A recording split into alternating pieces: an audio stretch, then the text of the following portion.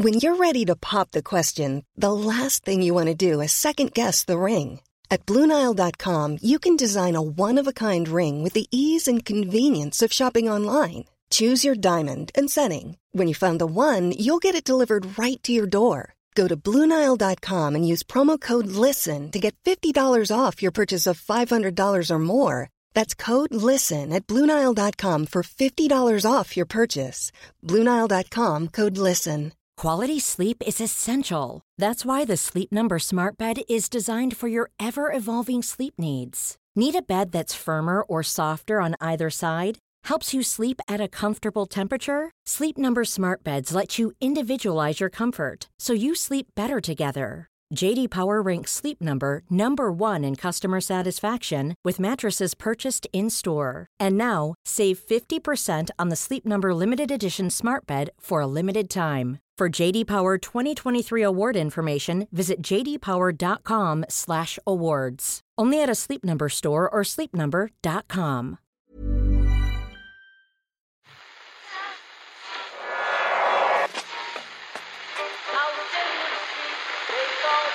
What time is that? That's the second time it's gone off. They never go home, those boys.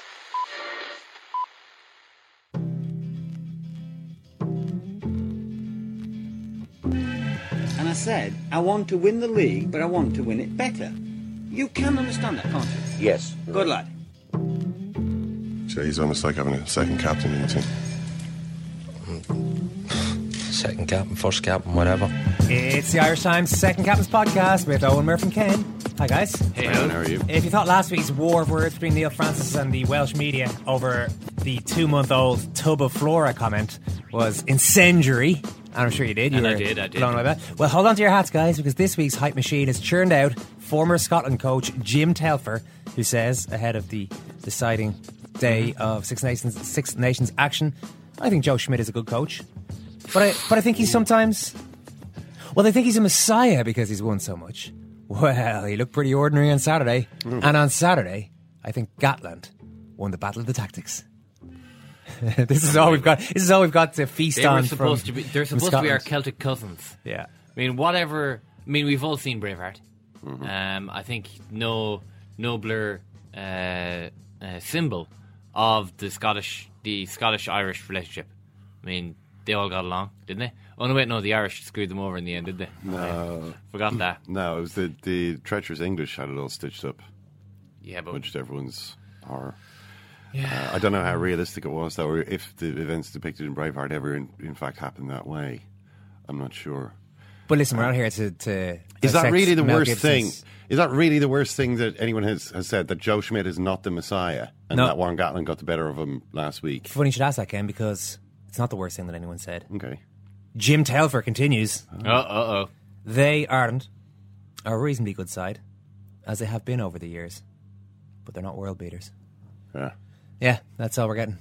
So that's the raw Nobody meat. says anything. When Gatland doesn't do it anymore, although he did say this week that it's the reason that Wales don't win even more than they do is because they always have, he might have a point here, they always have a really hard fixture up first. Generally, they seem to play England quite a lot. And he said, one team in the tournament seems to play, one of the stronger teams seems to play one of the weaker teams quite often on the opening fixture, and quite clearly you're talking about Ireland against Italy. Ireland get Italy first up quite a lot. Now there's an argument there that maybe Italy are better to get last. Warren Gatland sounds a bit like Jose Mourinho with his tinfoil hat there. What's he suggesting? Warm balls? He's just no. He's not suggesting anything, Ken. Heated balls and that little. Is that how they do it in the Six Nations? No, how do they make the draw? The fixtures just come out one day. They're there. They're the fixtures for the following for the. But how are the fixtures generated? Computer. And of course, the IRB is based in which European city? Well, it's World Rugby these days. Yeah, whereabouts is it? Answer based? the question. Dublin.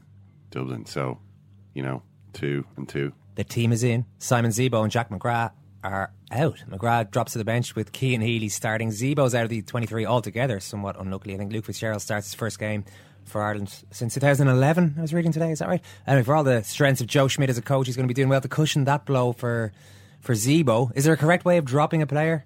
What way would you like to hear the news if you were told you're out? The Homer Simpson method. Which is? I like your I like your hustle. That's why it's so hard to catch you. So you like a compliment. You like to be told something nice. Because I get the sense that anytime you hear these stories, it's not that often you hear them, actually. Only in spectacular cases. Brian O'Driscoll eventually revealed a little bit about the circumstances surrounding his being dropped by Warren Gatland. We've heard a couple of Irish... Declan Kidney didn't sound like he was great at handling these situations, these man management dropping... Well, these specific issues where you're either ending a guy's career internationally or you're just dropping them from the team. There are a couple of... Ron O'Gara, I remember... felt that there was quite an awkward exchange, but that's not really a slight in Declan Kidney. I don't know any coach that would be very good at dropping players. You know, he's got to drop a load of players every game. You know, sorry, Zebo. You know, if you want to get back in the team, start playing better. Yeah, it's simple as that. I mean, I saw Joe Schmidt's press conference, and he talked about it in the nicest possible way. I mean, he took pains to talk about how much Zebo had worked on his game, how much he'd improved, how outstanding he'd been in all the recent tests. But said, unfortunately, he's just showing some signs of wear and tear. Well, that's the Homer Simpson. That's exactly what Murphy's just described there. Well, that's what he said to the media anyway. Yeah. You know, I don't know how he dealt with it with Zebo himself. But you know, he was it was as diplomatic as it's possible to be. I get the sense most Zebo's players... just given so much. He's given so much to the Irish cause that the poor lad is battered. He's broken. He's drained. He needs me to wrap him in cotton wool. I'm going to take him out of the firing line. Yeah. I get the sense most players don't really listen, to be honest, when you're told you're dropped. As in, you hear that first part, and I don't know how much you're taking in. Different people might react in different ways, but I think that the human reaction is to not care about the next sentence. Yeah. Or the sentence after that. Maybe you'll think about that in a few days, how you get back into the team. I think, I think there is an easier way to do it. And I remember in secondary school, the teams just being posted up on a notice board. So that the entire school could either, bathe in your reflected glory or be witness to your humiliating withdrawal from the team. I think that maybe they should just do that.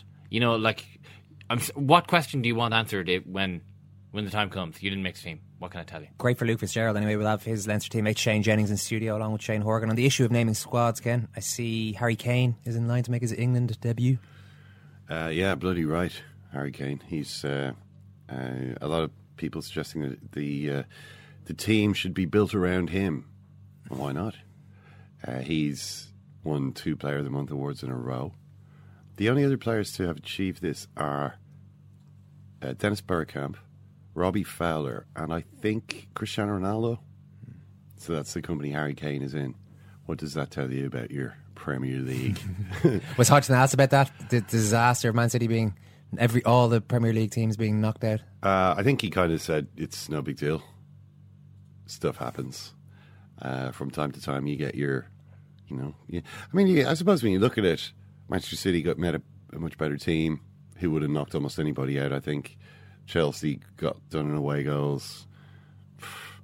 They probably should have done better, definitely. Arsenal should have done better. Liverpool were playing badly earlier on the season when they got knocked out. It's hard to say. I mean, the English team was pretty terrible when there were 3 English teams in the semi-finals or whatever. So the English team was still terrible then. I mean, I think it's not as though this is just a kind of a navel-gazing sort of obsession of English football either. This is very much a hot topic across Europe today, because everybody is kind of, look at these guys. It's hilarious.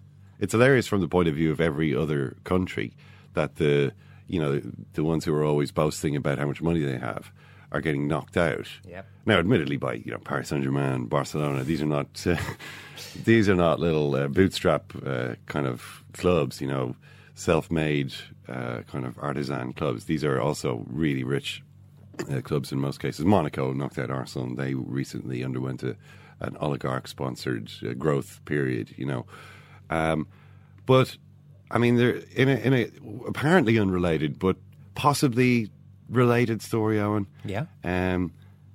Stephen Fletcher has become the target. Has made himself into a target for let's say mockery. Owned by there's a photograph of Stephen Fletcher which has appeared. I'm not sure if he actually tweeted it himself. It came out on Twitter, and what it is Stephen Fletcher standing in front of what I'm told, Owen, is a Lamborghini Aventador, which I don't know, maybe means adventurer in Spanish. Aventador. is driven by Bruce Wayne in The Dark Knight Rises. It's worth £330,000. It's a Batmobile, is what we're saying here. Have you seen it? There it is. Seen it? That's Fletcher standing in front of the supercar. The supercar comes up roughly to his waist. It's a little taller than his waist. Look at him there. Yeah, that's see impressive. that? You see that? See the size of the house he's standing next to? Yeah. See that house? Yeah. Yeah, nice, isn't it? Looks big, doesn't it? That's his gaff. It's very big. Looks almost more like a hotel.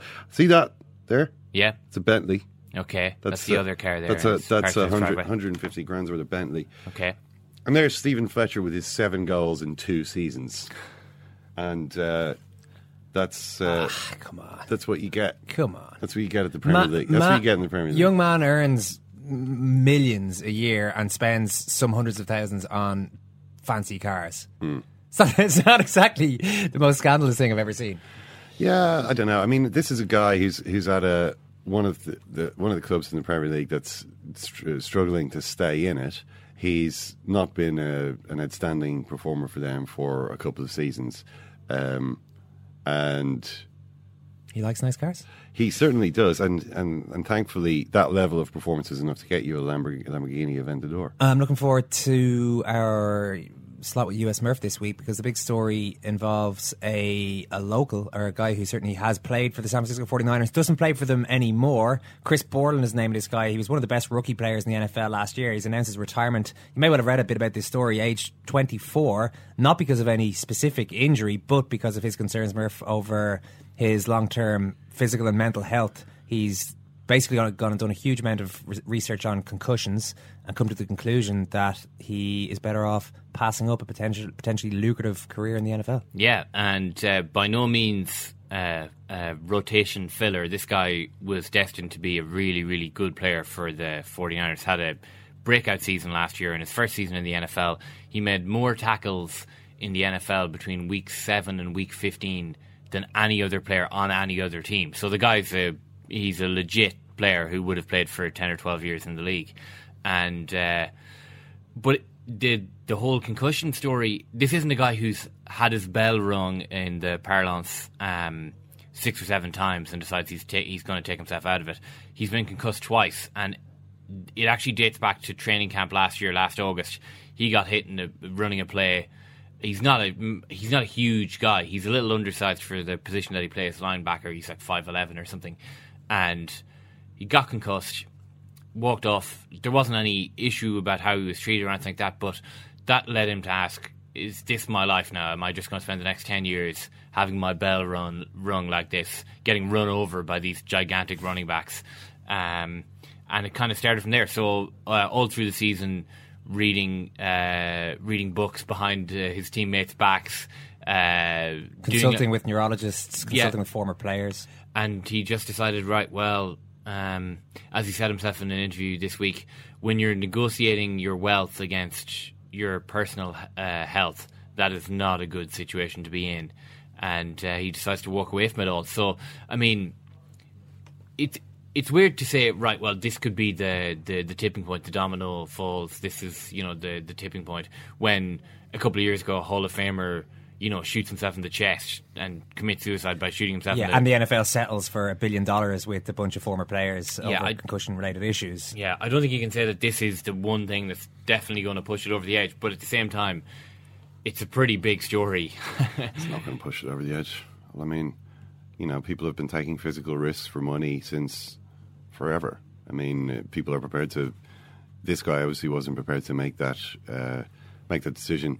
He sounds to me like somebody who might have prospects in some other field. He does, yeah, and that's part of the one of the strains of conversation coming out of this. We'll get into that with US Murph, but he said himself, I'm a middle class guy. I've got my college degree. I'm going to pursue other options now. That's clearly not the case with a lot of players who end up in the NFL. But still, there are a lot of college degree holders in the NFL still playing and going through 10, 12-year careers. Getting seriously concussed and taking that hit. It's pretty rare that anyone just walks away from a sport voluntarily. The equation he was presented with is very different to even a rookie 3 years ago. The amount of information that he could find over the last 12 months is a world away, even from what you could have found out 5 years ago. The NFL is a very different place. So I think in that respect, it's a pretty interesting topic. We'll get back to that later. Simon is over here now, though. Simon, 2 big calls by Joe Schmidt, the right ones? Yeah, I think so, for different reasons. I think Luke Fitzgerald has been really, really close. There's probably realistically very little between himself and Zebo. Luke himself has said that he was told by Joe that even during the Six Nations it was a whisker between himself and Zebo. Oh yeah, he was told he was getting close. Yeah, he revealed that in public. Yeah. And you don't know whether that's just a coach keeping a player's hopes up or not. But when Zebo's performance did slip that tiny little bit, and it is the most disappointing Six Nations performance Ireland have had under Joe Schmidt, then you probably need changes. The pack were pretty good last week. The back line let themselves down a little bit, so it's an obvious change to make, not a particularly difficult one. And Joe's had great experiences with Luke Fitzgerald, and one of the things, the power plays that haven't worked great for Ireland, they've sort of half worked. Luke Fitzgerald's actually had a prominent role in quite a number of them for Leinster, and they're about execution and tiny margins, and Luke is really, really good at that, so that might have been one of the factors that pushed in his way. And then Cian Healy, maybe because he actually hasn't impressed that much relative to his previous career coming off the bench in the last few games. Well, he butchered the try chance against Wales for a start. Yeah, I mean, it wasn't just like Wales actually looked quite offside when you look back on it, but yeah, it was partially his fault. He gave away that penalty. Really poor tackle on Dan Cole in the England game, and he's just looked a little over eager, over anxious, trying too hard to impress. And maybe his personality isn't suited to coming off the bench, so you don't want to get him out of the 23 altogether. So you have to start Cian Healy, kind of. Rather than playing his way off the panel, he's played his way into the starting lineup. It's an interesting one. Shane Horgan is good to go now, and Shane Jennings has arrived. Shane, how are you? How you doing, lads? The big news is that Luke Fitzgerald is back in. We've been talking a bit more so far about the fact that Zebo's out and how exactly that's going to impact on him. But great news for Luke Fitzgerald, a teammate of yours at Leinster, who's hasn't played for Ireland for a number of years now. Yeah, it is great news for him. He's had a difficult, you'd say a season, but probably maybe 2 or 3 seasons with injuries, from obviously the severe neck injury he had, and then coming back he's had problems with his groin and his pelvis and things like that. And for a person like me, it probably wouldn't affect because I don't put that much force or power through my body when stepping, but for a guy like that, it's his game. And I think he's taken a long time, he's worked very hard, and he's a guy that I've probably watched doing rehab for the last couple of months. And when I say months, it's not 2 or 3, it's probably 7, 8, 9 months doing these tedious exercises that he needed to do. So I'm actually really delighted for him that he's got his opportunity. You know, it's tough when you're down in camp and you're itching to play and you don't get the chance. So unfortunately for Zebo, who hasn't actually played all that bad, to be fair, Luke's got in, so yeah, I'm sure he's itching, and I'm sure he'll make a big impact because he's coming back to some of his best rugby. So I hope it goes well for him. It looked really bad for him a couple of years back. There was talk of maybe not getting another contract. He, as I said, he hasn't played for Ireland for quite a long time. Has he kept the head up during all that time? No, of course he hasn't. You're hardly going to be a bundle of energy. Exactly. The poor fella. I was injured for 12 weeks and I was suicidal.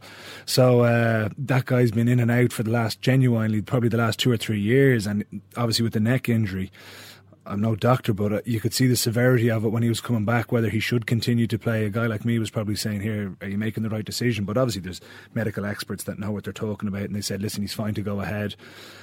But he's had some dark days, and like doing rehab every day is torture. And if you're doing that for a long, long time, you know, it can break your spirit. So I'm sure he's had some dark days. But it shows the quality of the guy, you know. He wants this. He's hungry for it. And that's why I'm just touching a bit of wood here, that it actually goes well for him, that he doesn't pick up a knock, because when he's at his best, he's one of the best around. Unlucky for Simon Zebo, Shane Horgan, to drop straight out of the 23. Yeah, hugely. I think he's had his best few performances in an Irish jersey. He's been pretty consistent.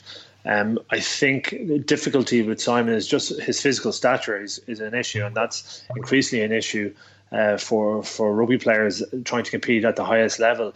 You almost have to be massive, and I thought the back three for Wales last weekend bullied our back three a bit physically. They dominated in the air. Even at tackle time, you could see they really got stuck into both Tommy Bowe and Zebo, and to a lesser extent Rob Kearney. They did dominate in that area, and that's probably what Joe was looking at for a bit of a shake-up, bringing Luke Fitzgerald. He's very good in the air, very physical, very powerful runner. I think the other thing, a little bit more experience or a little bit more of a dominant personality in the back three would help. We saw that the ball wasn't moved as wide as as it should have been, or as often as Irish backs would have liked. But that needs a first receiver to get in there and dominate. And I think Luke is someone who's very comfortable to go in a first receiver. Simon probably less so, especially if he's going to be moving the ball. Tommy hasn't been getting in a first receiver as much as you like. I think there's a couple of issues around that and reasons for that. Jonathan Sexton is such a dominant 10 that he likes being first receiver all the time. He likes controlling the game. He likes managing the game himself. And that leads to two issues. One, people don't get the chance to do it as often. And also, they feel intimidated to do it. Jonathan is a very big personality, so someone stepping into that role has to be very confident to do it. I think Luke will have the confidence to step in and help his halfbacks out. Shane, I remember when Luke first came into the team, he was so young, and he won everything straight away with Ireland and with Leinster, and then was a Lion. And he just looked like he was going to sail through his career. And then since then, it's been almost non-stop problems, as you talked about, Shane. But for a guy so much talent to be there from a young age, and schools as well, he won everything at schools, and everybody knew he was going to be good even before he came to Leinster. But then for all these things to happen to him, does that make him a more rounded player? Like, does that manifest itself on the pitch when he goes back to play for Ireland again? Well, we won't know. We won't know really what effect it has on a career. There's a number of ways it can go. It can make you anxious. It can make you have more desire. I think naturally, as you progress in your career, I think you realise that you have a limited opportunity, a limited scope for performances and leaving a mark and winning medals. Now, he won a lot of his very early on, and that has an effect too. But you're right. The fact that he's been out, that he's seen the dark days, that he diced really with retirement, and now he's had a second opportunity. You'd like to think that it allows him to play an inhibited game and to really enjoy his rugby, but it could equally be oppressive for him. Yeah, it could be. Just on Zebo, Shane, I saw somebody tweeting, Shane Jennings, that Zebo couldn't get into the team because he couldn't do the basics, and now he's out of the team because he's only doing the basics. Is there a certain element of truth to that? He's kind of done what Joe Schmidt wanted. He's gotten into the team, and okay, didn't have a great game last time out, but pretty good Six Nations in terms of kick chase, all that kind of stuff, and now he's out. Yeah, I think so. I think with the English game, you probably saw his best game from what Joe probably asked him of. I think the competition in the back three, whether it's wing or full back, is pretty impressive with the quality of players that are around, with obviously Keith playing down and Munster now getting some games under his belt, Dave Carney coming back, and then the guys who are obviously there. I think nobody knows what goes on in Joe's head. Nobody knows what he's saying to the guys who are thereabouts in camp and aren't getting selected. So he might have said, listen, from day one, we're going to give Luke a shot, whether that's Wales, whether that's Scotland, who knows. I think if Zebo hadn't played as well against England as he did, you might have seen this a bit earlier, and he was rewarded for that performance. So, like if you're Zebo, you would feel pretty hard done by. Is Schmidt good at dealing with those situations? We hear mostly about his tactical acumen. Is he good on a one-to-one basis? Because there's no good way of telling a guy, listen, you're out of the 23. I don't think anybody's good at it, to be perfectly honest. Like any coach is going to make one guy happy and he's going to piss off another guy. And there's no way of sugarcoating that. No, just there's tell him not. He's out of the team, explain that he can get back. 100%. I think that's the issue, and I think I've been in that position with Joe. I've been in that position with other coaches. I've been in the position where other coaches would always pick me, and probably unfairly. Every coach has his go-to guys, and if you're not one of those go-to guys, you want to be dealt with in a mature manner and say, here, listen, you're not in this week. You didn't do this right. We're going to give this guy an opportunity. If you improve on this, you have every opportunity to get back in. You can't hit them with some story of, here, listen, you missed 2 tackles or you fell off this. And that's a bit airy-fairy. And then you're going to come back at the coach and you'll actually probably leave frustrated, and you won't work on the things that you need to work on to get that confidence in the coach to maybe pick you again. So I think that's what all coaches probably find difficult. It's not easy giving guys bad news, So I don't know what way he's doing it in Ireland. I'm sure Joe has evolved since his time in Leinster. But I remember John O'Gibbs coming up to me before one of the Heineken finals when Joe was head coach, and he goes, you're not in, you're going to come on at halftime, you're going to do this, and that's it. And I was like, gee, like it's tough to take. You got to be a man about it. You got to accept it and go, okay, listen, there's method to your madness. I got to trust you if this is what you're saying to me. And then if you're that player, you really got to make the most of the opportunity you get. And he only can do that, I think, with a certain amount of players. You know, he's done that with Owen Redden in Leinster. That's interesting that it was John O'Gibbs who gave you that news. Well, he was the forwards coach. Sure. So he just said it to me. I just said, because I had a good relation with John, I said, what's the story here? Maybe on a Monday afternoon or whatever else, because it's easier getting that information early on in the week. So you're not carrying it with you, and you're not frustrated, and you're not pissed off, and you're not taking out on teammates, and you're not having a sulk where other lads go going, here, listen, he needs to put his head in. So if you're told early on in the week, you can deal with it. You can go away, have your bitch and have your moan if you want, or you can have a good session and have a blowout on a Monday so you get rid of that bit of frustration. Then you can refocus and concentrate. Okay, I'm still in the 22. This is my role. I need to make sure that I know X, Y and Z if I do come on, to make sure that I'm putting the pressure on Joe next time to say, listen, I did everything you asked of me. You said you'd give me a chance. Are you going to give me the chance? If you didn't do what you said he wanted you to do, then you don't really have anything to stand on. It's Jack McGrath in that situation this week, Shane Horgan, in that he's still in the 23 and he will presumably come on at some stage. Are you in any way surprised that Cian Healy is back in? We know the quality of Healy as a player, but he maybe hasn't had a chance or hasn't managed to show that off the bench so far in the campaign. Yeah, that wasn't a difficult decision to make. I'm not saying that Jack McGrath wasn't doing well, but of all the decisions you could make, there's not going to be a whole lot of flack thrown around for bringing Cian Healy back in the starting, and also the rewards or risks aren't huge. Sorry, the risks aren't huge. You bring in Cian Healy, the chances are he's going to do well.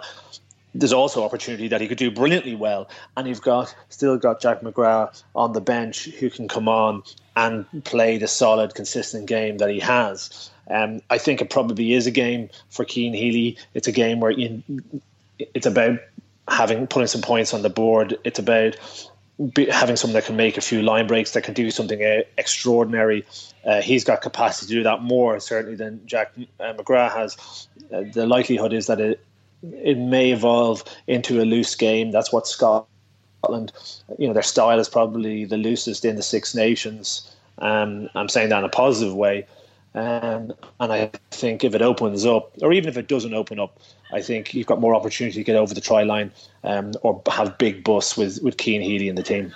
Something that's really noticeable, Shane, is with Luke and with Cian Healy, their enthusiasm. I mean, obviously every player at this level has an incredible amount of enthusiasm and ambition, but for those two it really shows itself physically on the pitch in the way they play, and actually it can sometimes be a little bit of a negative, almost over-eagerness, trying too hard at times. But do you think that might be a thought in Joe's head, given where they've come from with this, well, maybe the most damaging defeat he's had as an international coach, to bring these two guys in who are just bubbling over, like it will be shown on the pitch how excited they are?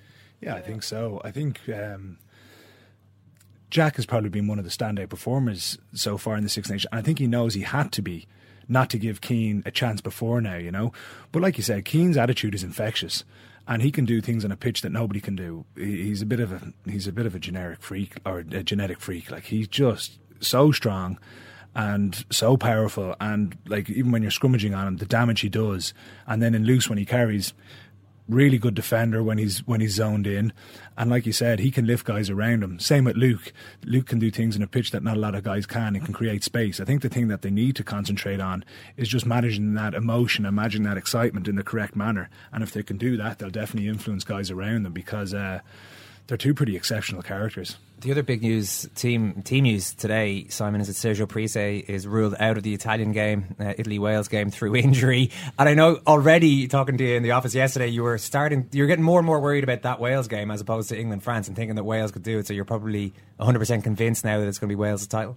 Yeah, this weekend is strange in that all three games, we'll be watching all 80 minutes of all three games, because it matters. And the result matters, obviously, but also the points differential. So literally every play for these three games matters. And Parisse, their best tackler, their best defender, the man who might just inspire them to a reasonably resilient performance, is out. And God, that's bad news for Ireland. I think it is. I think when we saw Italy play against Scotland, he didn't trust anybody else to get on the ball when they were mauling. He was getting on it immediately and trying to work his way back to the back of the maul as quickly as possible. And I think people look to him in that Italian squad every week, and I'm sure they do in the environment every week, to lead and to show them direction. And when he's not there, you would wonder who's the next guy up, whether they bring Bortolami back in because he's been captain before, whether he deserves to be picked or not, I don't know. So yeah, it's hugely it's probably not the best news for Not Ireland. great news from our point of view. Shane Horgan, how do we go about the players and the management have to say it's not about a target, it's about winning the game, but realistically it is about a target, and Ireland have had mixed success over the years chasing these sort of targets. How do they go about it on Saturday? Yeah, it is very difficult because it's a balance between really going after the game, and there's no point in scoring 4 tries and conceding 4 tries. And if you do loosen up the game, if you do take a little bit more of a risk, then you do leave yourself open to intercepts, balls on the ground. You're very susceptible to a good transition game, and Scotland actually have a very good transition game and what I mean by that is when one team is attacking and there's an error or a mistake and the ball is turned over, they go straight into the attack really quickly. And I think it's an element of Ireland's game that isn't great, and they'll need to be good at the weekend, but Scotland can certainly undo Ireland with that. My main experience of it was in 2007 when we had to go to Italy and we had to put a big score on, and it does, it is something that's built in the second half, and it's hard. It's very difficult when you don't know how many points you have to score. It's much, much easier when you know how many points you can have to score, because you can build your game. You can, again, calculate the risk level that you have to make. You can score X amount in the first period, X amount in the second, or split your halves into 2 halves again. But when you're searching for a goal that you don't know the end point is, and you keep on going and going and going, what can happen is what happened to us against Italy, and you can be pushing for an extra try that you don't really need. So it might be good news, Shane, if Wales do actually set a target. At least then there's something concrete. They can maybe say, let's not worry about England, let's just chase down Wales's target here. Yeah, I don't know how much of a target Wales. The thing that Ireland or that Wales will be looking for, we can look to the Wales game about if Italian players start going into the sin bin, and if that starts happening, then Wales have got a chance to put up a huge score.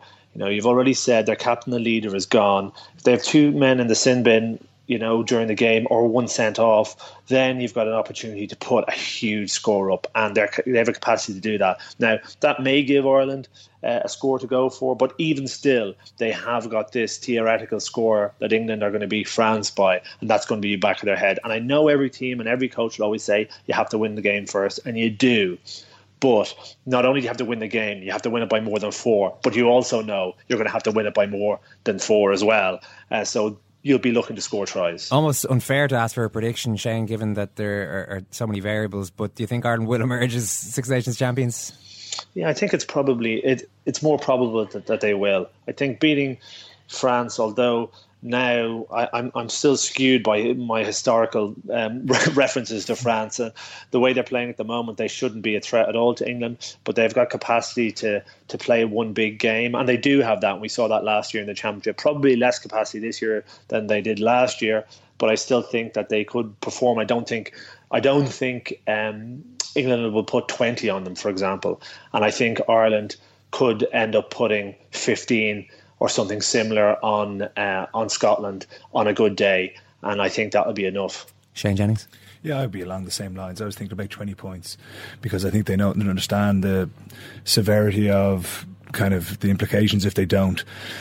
Easier said than done, though. Like Shane was saying there, who would have a lot more experience playing against Scotland than I would, and you're playing against the home team who haven't won yet, who will want to end on a high, and who are very dangerous. So and who know that you're coming to put up a total on them, which is kind of, it's not disrespectful, but you might be able to feel that it's disrespectful. Very much so. Yeah, very much so. So yeah, it's a huge challenge. And then, but as we're all aware, you really got to physically impose yourself, and I think that's where the lads will probably be hurting from last week. They'll want to go out and do that, and if they can do that, wear them down, hopefully the scores will start coming 50, 60, 70 minutes. But yeah, easier said than done, but I would have thought and hoped that maybe 20 points will do the job. Yes. All right, Shane Horgan, Shane Jennings, brilliant stuff. Thanks a million. Cheers. Thank you. Flame-haired, flamethrower of truth, Mr. Ken Early. Mr. Ken Early. Every so often I'm on the bus and I suddenly turn around and bite someone. John Hayes I'm talking about, Owen. Yeah. John Hayes. Now, I always thought that was ridiculous. He had won the victory over himself. He loved Brendan Rodgers. That's where it goes from. Thanks a lot, Pepe. Fair to say anybody could have managed those guys? No, of course not. Let me show you right now before you give it up. Confident predictions from the two boys. I hope Jim Telfer's not listening to that. 15, 20-point wins for Ireland. Just on Luke Fitzgerald, we've talked quite a bit about him at this stage, but you mentioned before we chatted to the lads there, Simon, about these power plays that Ireland tried to execute. Murray Kinsella wrote really good. If you like those sort of really detailed, really intensive tactical pieces on rugby in particular, Murray Kinsella is very good on these, and he wrote one on the 42.ie where he's illustrating his points through video after video and gif after gif and all the rest of it. A lot of our plays were very close to working, and there was one tiny detail that might have been a little bit off, which if it had come through, and a lot of those details to me seem to, I've looked at a couple of these articles now, seem to involve players either being really sneaky or not sneaky enough. The one quality that you need to be a top level player on the international level seems to be just accidentally on purpose obstruct the other team. The only reason there's ever a line break anymore is because somebody's obstructing, and it's about the subtlety of your sneakiness. And Paul O'Connell seems very good at it. I'm just saying that gentleman's game, though, of course. Gentleman's game on, like banking in a lot of respects. Murray makes a good point in the midst of that article, that the confidence that would come from one of those things finally working, having had 4 games in a row where everything's on the brink, it looks like Ireland are just about to break through and not quite do it. If it happens in the first 10-15 minutes, it could be a completely different Ireland that we see after that. Alright, today's football podcast is out now. Thanks for that, Simon. And the football podcast centres around one man, Ken. That's... Yeah, they have asked for that, really. You can laugh. It was the World Cup. I'm a little bit of an idealist, but having said that, I want to be like me. You don't know what you're talking about. What did you know? I managed to stay alive for 16 years. I'd say it to your face, and I'll say it to you now. Come down Swansfield and we'll see them, won't we? What you doing down here, you shawny man? What car, Owen, do you think Lionel Messi drives? Ford Focus.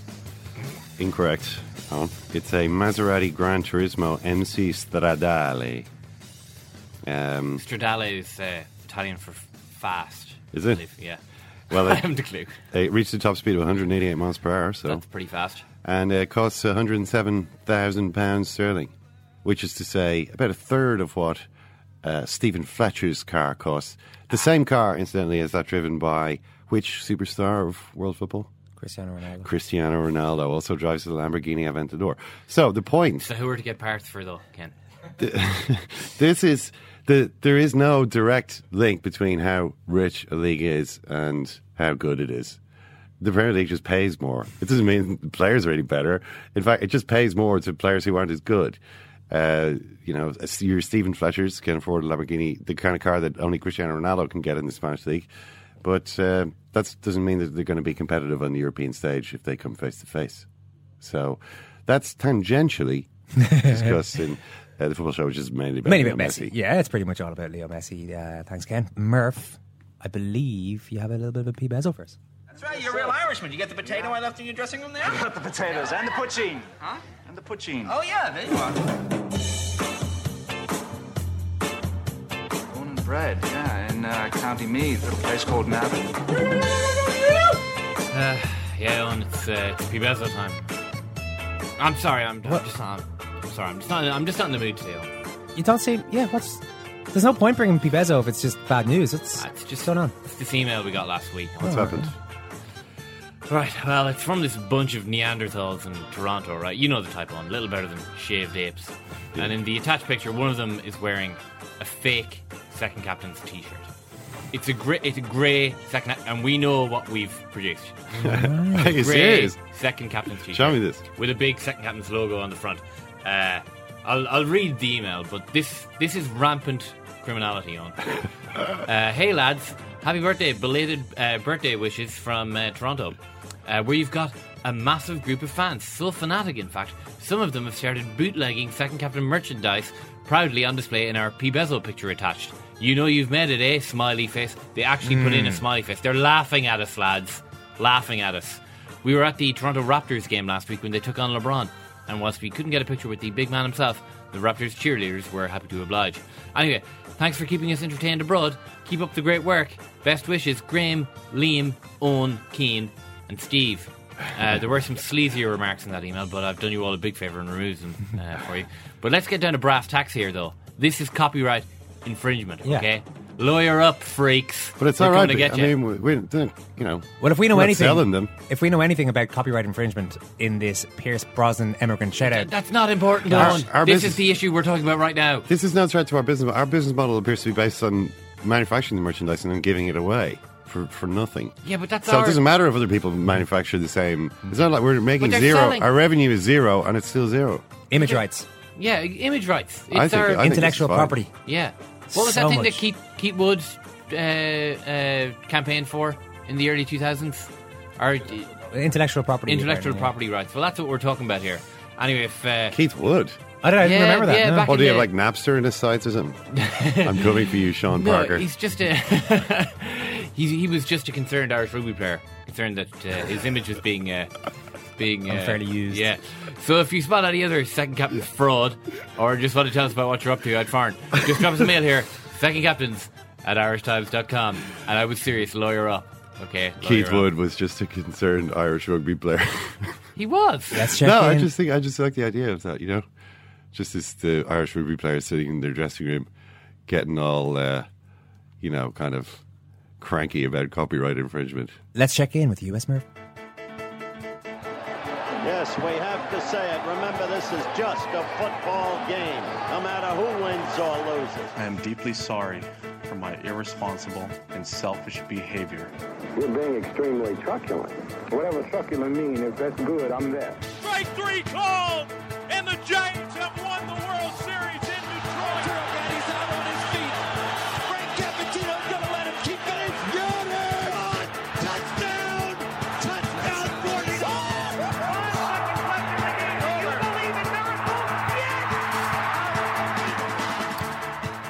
KNBR's Brian Murphy, how are you this week? Boys, it's been a couple weeks since I talked to you, and I think we've all talked about this offline, but I'm sending one of my emissaries over to the Republic of Ireland. The great Patrick Connor's going to visit, so I hope you guys can cross paths with him at some point. I understand a TV show is going to be taped next week, right? Yeah, I'm taking care of your boy. Don't worry about that. He's coming. I believe he's bringing his mother Dawn. Like a good Irish boy, right? Like a good Irish mother, boy, of course. Right? Yeah, and he's coming to our first live edition of Second Captain's Live. We should explain. This man is your producer, Brian, your longtime radio producer. It's hard to describe, and I don't want to get too much of a digression because I know we got to hit the burning issues of U.S. sport. But this is Connor is one of the great radio talents I've ever come across. Second only to you guys, really. He's a former U.S. Marine, a passionate, lunatic college football fan, a savant, a Ph.D., and that kind of thing.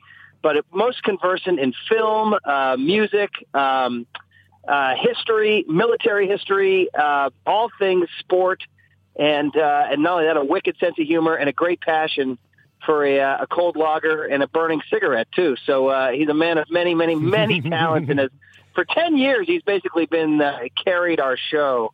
And so they call him a producer or a board operator, but he's a vital appendage of the show. And, God, if he ever left, we'd be missed. It'd be like, you guys got to look around that room right now and think, who's the one guy, if he left, I'd be up a creek. Don't give me your answer. Just think it to yourself, boys. You know who Owen McDevitt is saying is the answer to that question, by the way? That's Owen McDevitt. So just remember that. Well, Brian, just last week we were talking about, I don't know if we are digressing here, but I don't know if you followed the Jeremy Clarkson story, the Top Gear presenter. Big name presenter in the UK who is suspended for punching his producer, or allegedly punching his producer. I'm guessing if this guy is a former US Marine, you probably don't go down that road with him. No, God, no. I would never take Patrick on in a fight. He has, in fact, and I don't mean to tell too many of his tales out of school. He can tell you all over a pint next week. But he's been known to engage in some hand-to-hand combat through the years, and I think he's even admitted when he's come up on the short end at times. He's one of those guys.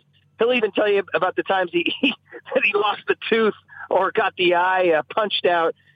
He has been known in the Marine base, maybe when when those Marines go out and let their hair down, get a little R&R, they tend to say they tend to let it spill over into some gladiator hijinks.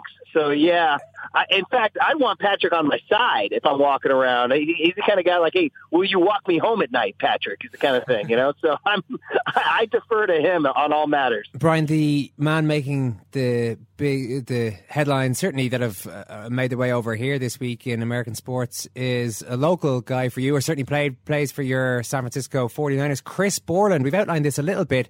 A 24-year-old who has decided to retire because of his long-term fears over concussion. Seems like quite an incredibly brave move to make. It's a hell of a story, boys. It is burning up the American sporting scene, and like you said, the international sporting scene too. Yeah, because it's funny. It's like I was thinking about this right before we came on, and that is, I remember we all talked October 2013 about the whole League of Denial book and documentary that came out, and we all said, what's going to happen? What's going to happen with all this data now out that the NFL has done its best to hide data about concussions, maybe not even be honest with its personnel about the long-term brain damage. And we started to hear these creepy stories of players taking their own lives and shooting themselves in the chest. Junior Seau, Dave Duerson, Ray Easterling, and donating their brains to science. And then we learned about this thing called CTE. And I remember saying, what's going to happen? Well, what's the future going to be like? And then we kind of move on, right? We all go, oh, hey, the playoffs are here. Tom Brady. Hey, the Seahawks didn't run the ball from the one. Hey, what's going on with LeBron? And then here we are now, 18 months later, and we see a domino fall from that League of Denial because Chris Borland, this outstanding linebacker, all-American linebacker at Wisconsin, known to be undersized, not the tallest or the fastest or the sleekest guy out there, but just an unbelievable football player in terms of reading plays, darting through holes, taking tackles. He was drafted in the 3rd round by the 49ers, which is not the 1st round, but it's also not the 7th round. You generally draft a pretty valuable player in the 3rd round. Many scouts said, oh, he's too small, too short.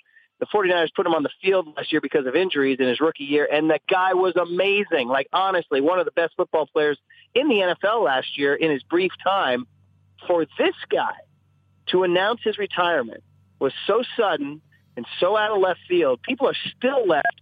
We're a couple 48 hours removed now, almost 72 hours removed. We're still trying to put the pieces together, and I think we will be for a long time, guys, as to what this means. Immediately, camps have been formed, predictably, sort of in today's society. One camp saying, oh, my God, here it is. This is the beginning of the next generation of football in America, where really talented and players who can make a lot of money and be really famous are saying, it's not worth it. Knowing what I know, I just don't want to do this to myself. I want to live a long life. And the other camp saying, it's one player, 99.997% of the players are returning to play next year. For every Chris Borland that retires, there's going to be another guy who steps in and wants to play. Don't overreact to it. So we're having a really hot debate today. The answer isn't going to come, I don't think, anytime soon. The coming years will tell us. But given that Patrick Willis, an outstanding linebacker at age 30, retired because of his bad feet, given that Tennessee quarterback Jake Locker just announced he's lost his passion for the game at age 26, given that a Pittsburgh Steelers linebacker named Jason Worlds just announced that he wanted to pursue other interests at age 27, it certainly has gathered steam.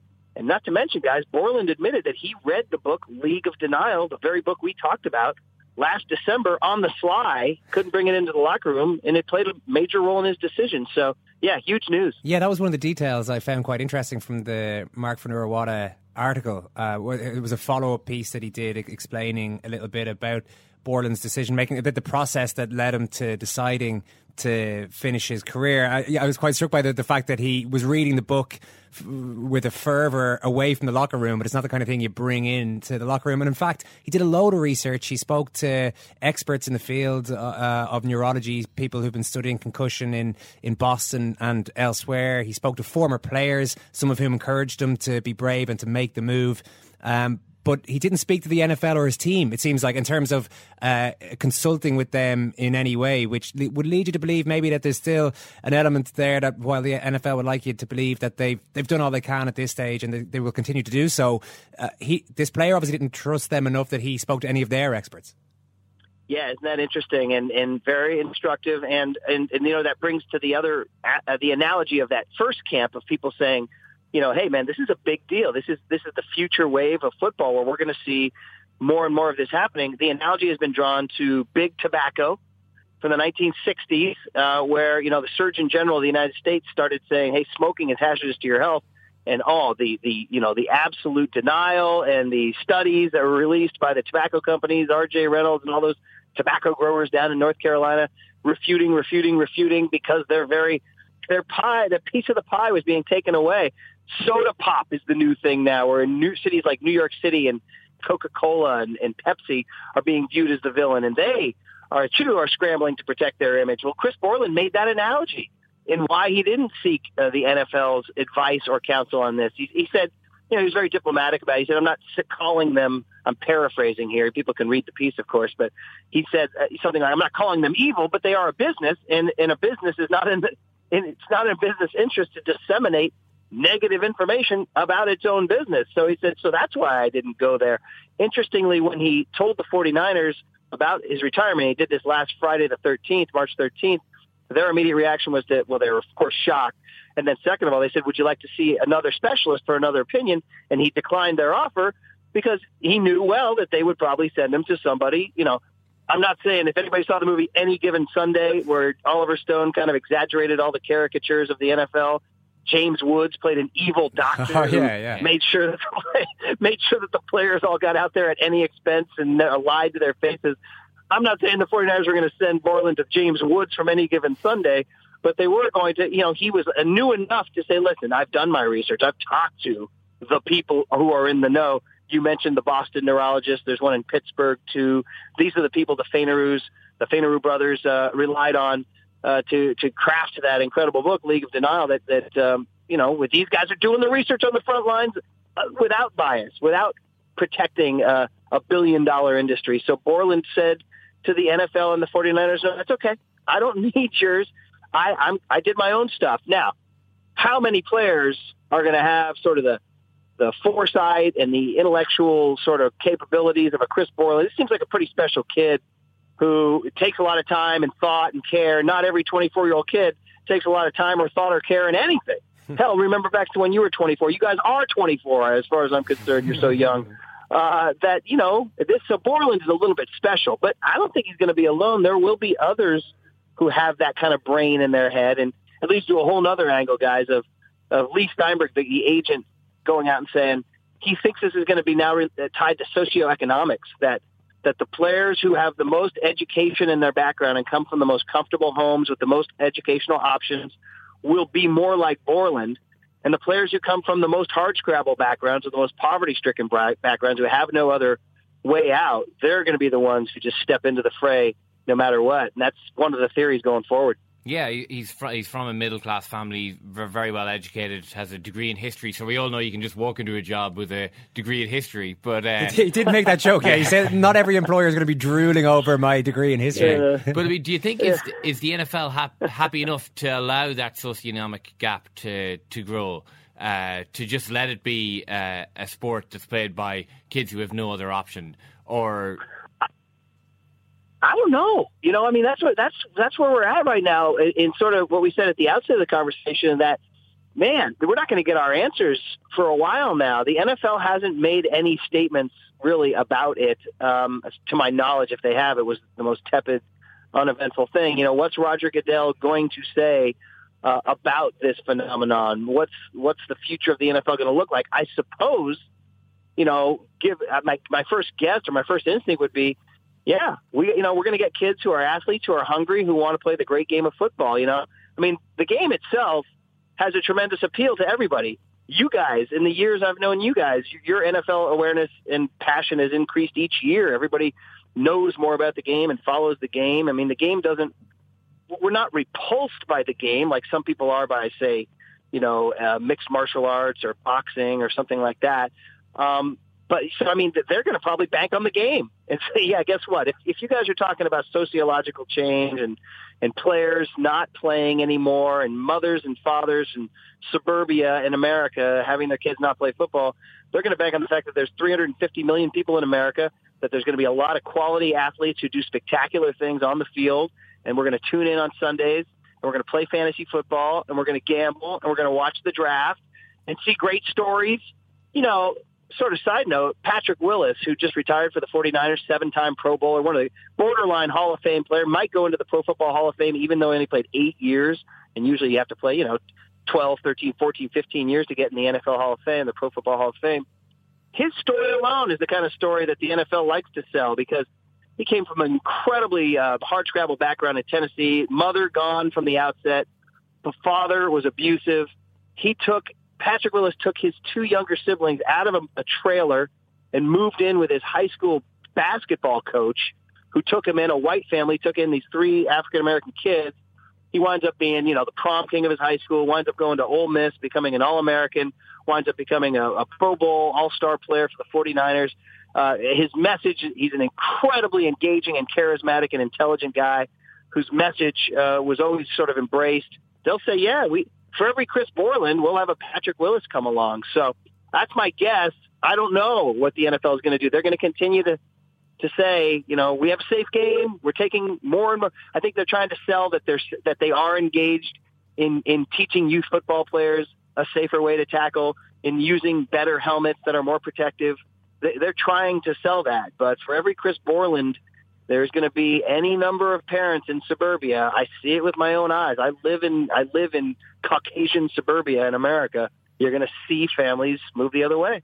Brian, we're lauding this player, Chris Borland, for having the bravery to walk away from a hugely lucrative career. He was scheduled to make $540,000 this season, and if things have gone well for him, that would presumably go up and up. He's moved away, but is it actually, has he been universally acclaimed in the US, or is there a sense of, I know when players retire and have retired here from any sort of sport, prematurely or sort of their own volition, there's a sense of shock, almost a sense of, why would you do that really? I mean, the concussion thing, sure, but you seem pretty healthy now. Has there been an element of people saying, you're absolutely crazy, Chris Borland, to walk away?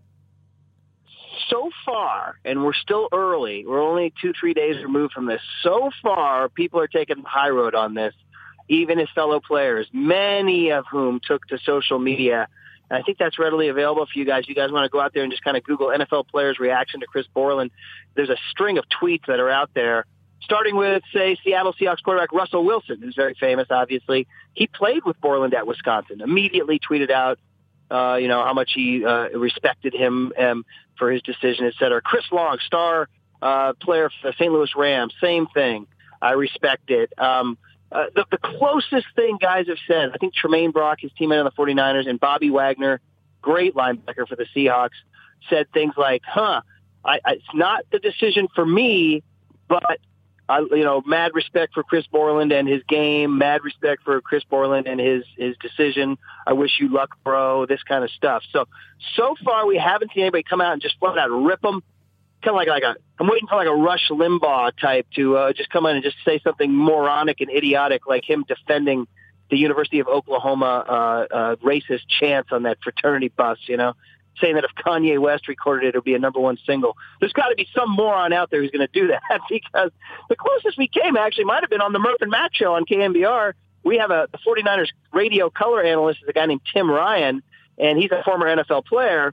And he came on our show yesterday, and he was pretty emotional. He said, I'm really upset. He said, I loved watching Chris Borland play. I love football, and he was such a fantastic player. My entertainment is going to be deprived. So I started to ask him, I said, with this kind of movement towards early retirements here in the NFL, Patrick Willis, Chris Borland, and Tim jumped in on my question, and this got a little bit of traction yesterday on social media.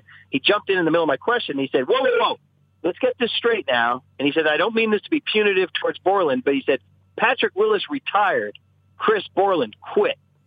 And that phrase, Patrick Willis retired, Chris Borland quit, that got traction on social media yesterday. People started to react. Hey, Tim Ryan, you're a Neanderthal. Hey, Tim Ryan, you're a moron. Hey, let the kid do his own thing. Then other people saying, well, he's right. Chris Borland did quit. That's kind of the definition of quitting, when you sign a contract for 4 years and after 1 year you say, I don't want to do this anymore. So that's the closest we've come to any kind of skirmish. And I can kind of see both sides. I mean, the word quit is such a, it's so pejorative. but it's also a definition of a situation, and you could make an argument that it fits this situation, that he signed a 4-year deal and he quit after 1 year, or he gracefully retired after doing much research into, what's best for his own life. One man's trash is another man's treasure, right? I mean, it's like, how do you define these things? How do you look at the world? So that's where we're at right now as far as public reaction. Yeah, the other thing that's going on, Brian, is March Madness, of course, the college basketball. And I've done my brackets here with the help of Murph. Oh, yeah. Well, by brackets, we kind of skipped along to the Final Four, and indeed the final itself, the championship game, and we've decided, Murph, the winners are going to be Kentucky. Yeah. And there's science behind this, Brian. We punched the numbers on this one. For one thing. You know what you guys are? You guys are brave, is what you are. That's the one, people say, what's the word quit mean? I would say, what's the word brave mean? And that means you guys taking Kentucky. That's very brave of you. Very brave. Well, no, our reasoning, Brian, is that they're the tallest team that we've ever heard of in college basketball. Apparently, we read a piece in the New York Times that if they were to be in the NBA right now, these are 20, 21-year-old lads. If they went into the NBA, they'd be the second tallest team in there.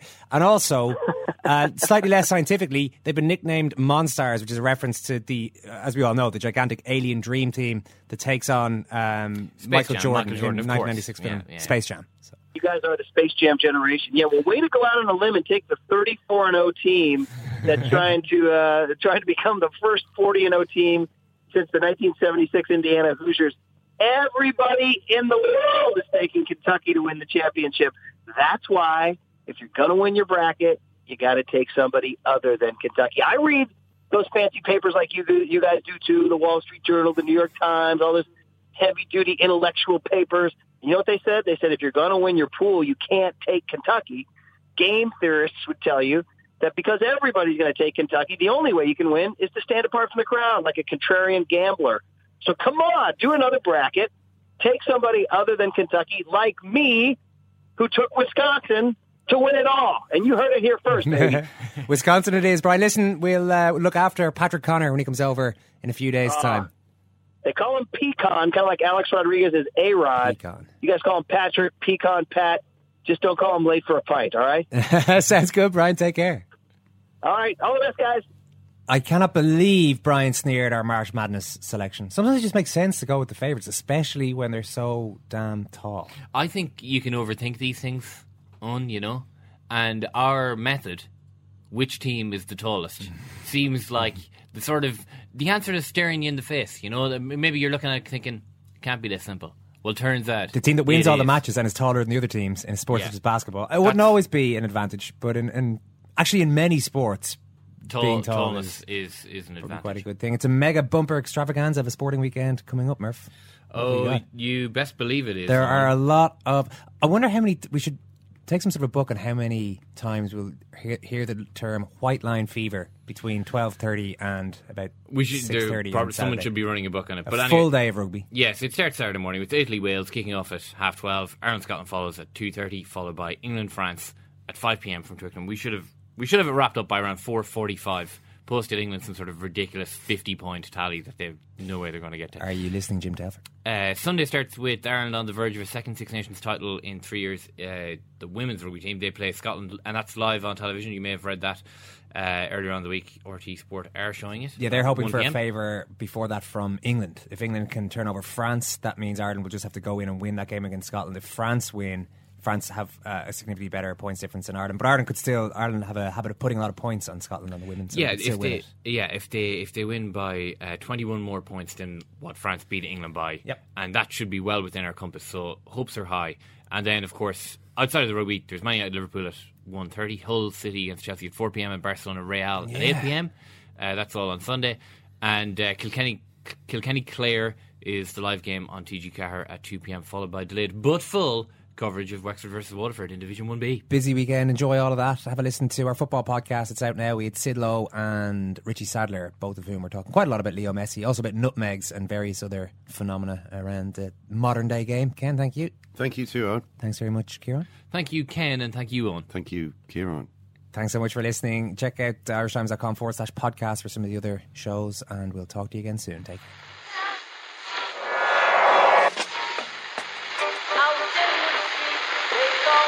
What phone is that? That's the second time it's gone off. They never go home, those boys.